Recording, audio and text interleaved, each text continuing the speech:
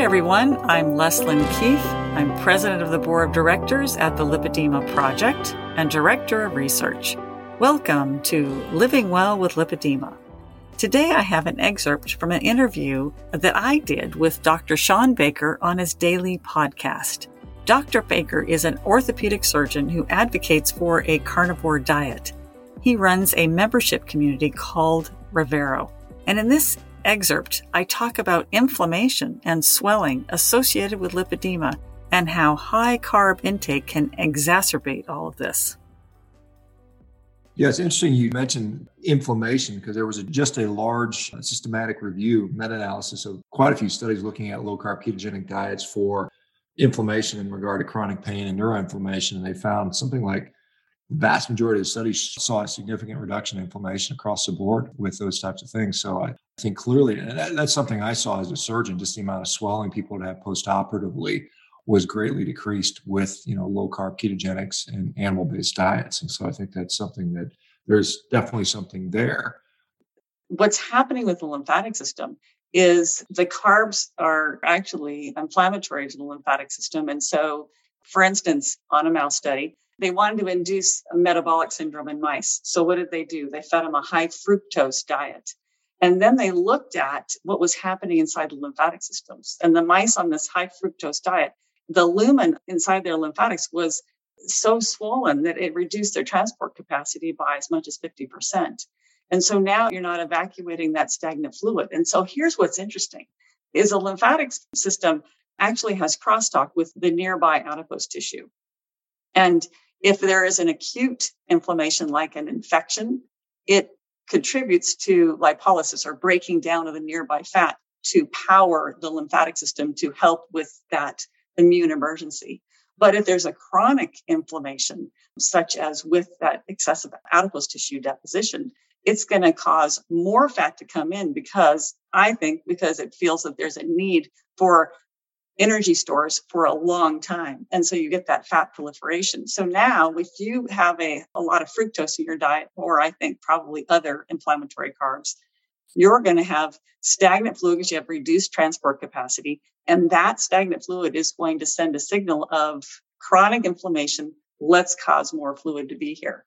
And then the other thing is that the lymphatic system is responsible for transport of long-chain fatty acids as well as fat-soluble vitamins.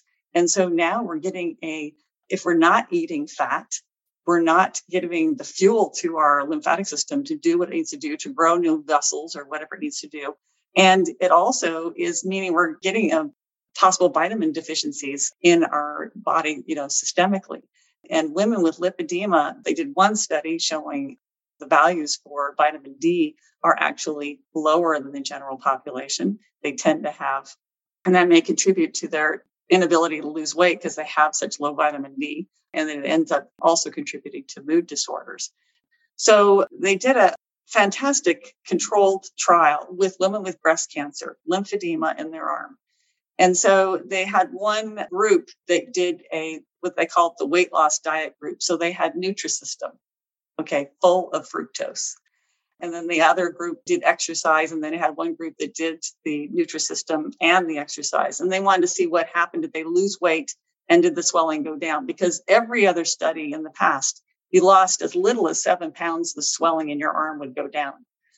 In that study, they lost weight on the Nutrisystem, but the arm swelling did not go down. And so I found just totally amazing. And the researchers were presenting this at a lymphedema conference. They're going, we cannot figure out what happened. They lost weight and usually the swelling would go down. I happened to be doing a presentation after them. And so I don't think they were that pleased with me, but I said, I think I know what happened. I think that at least contributed to that they had this high fructose, low calorie, low fat diet. And then the lymphatic system was so inflamed, it couldn't reduce the swelling, even though they lost weight. But there is such a barrier to understanding that, of course, it must be better to eat a plant-based, low-calorie, low-fat diet. This must be better for weight management. It must be better for health. And so when the outcomes don't match up, there's a total inability to understand what's happening. That was such a fun interview that I did with Dr. Shawn Baker, and really appreciate his having me, as well as several other of us from the Lipedema Simplified and Lipedema Project community, on as guests. It's a wonderful resource about the carnivore diet. And I'd also like to give a big thank you to all of you, our listeners.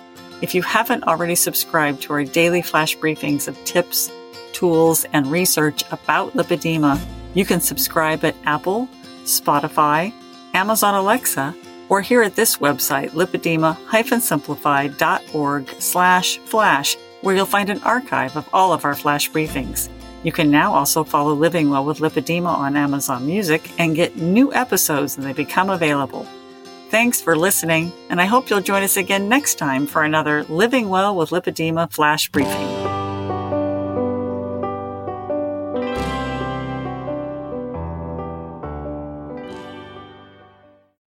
Hi there, this is Catherine Sayo with a very quick and exciting announcement. Just to let you know, our 3-day event, Heart to Heart, is coming up March 31st, April 1 and 2.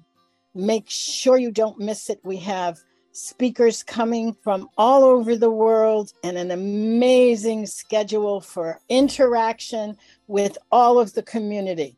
It's going to be spectacular. Go to lipedema-simplified.org and be sure to click the link to get more information. And we'll see you there.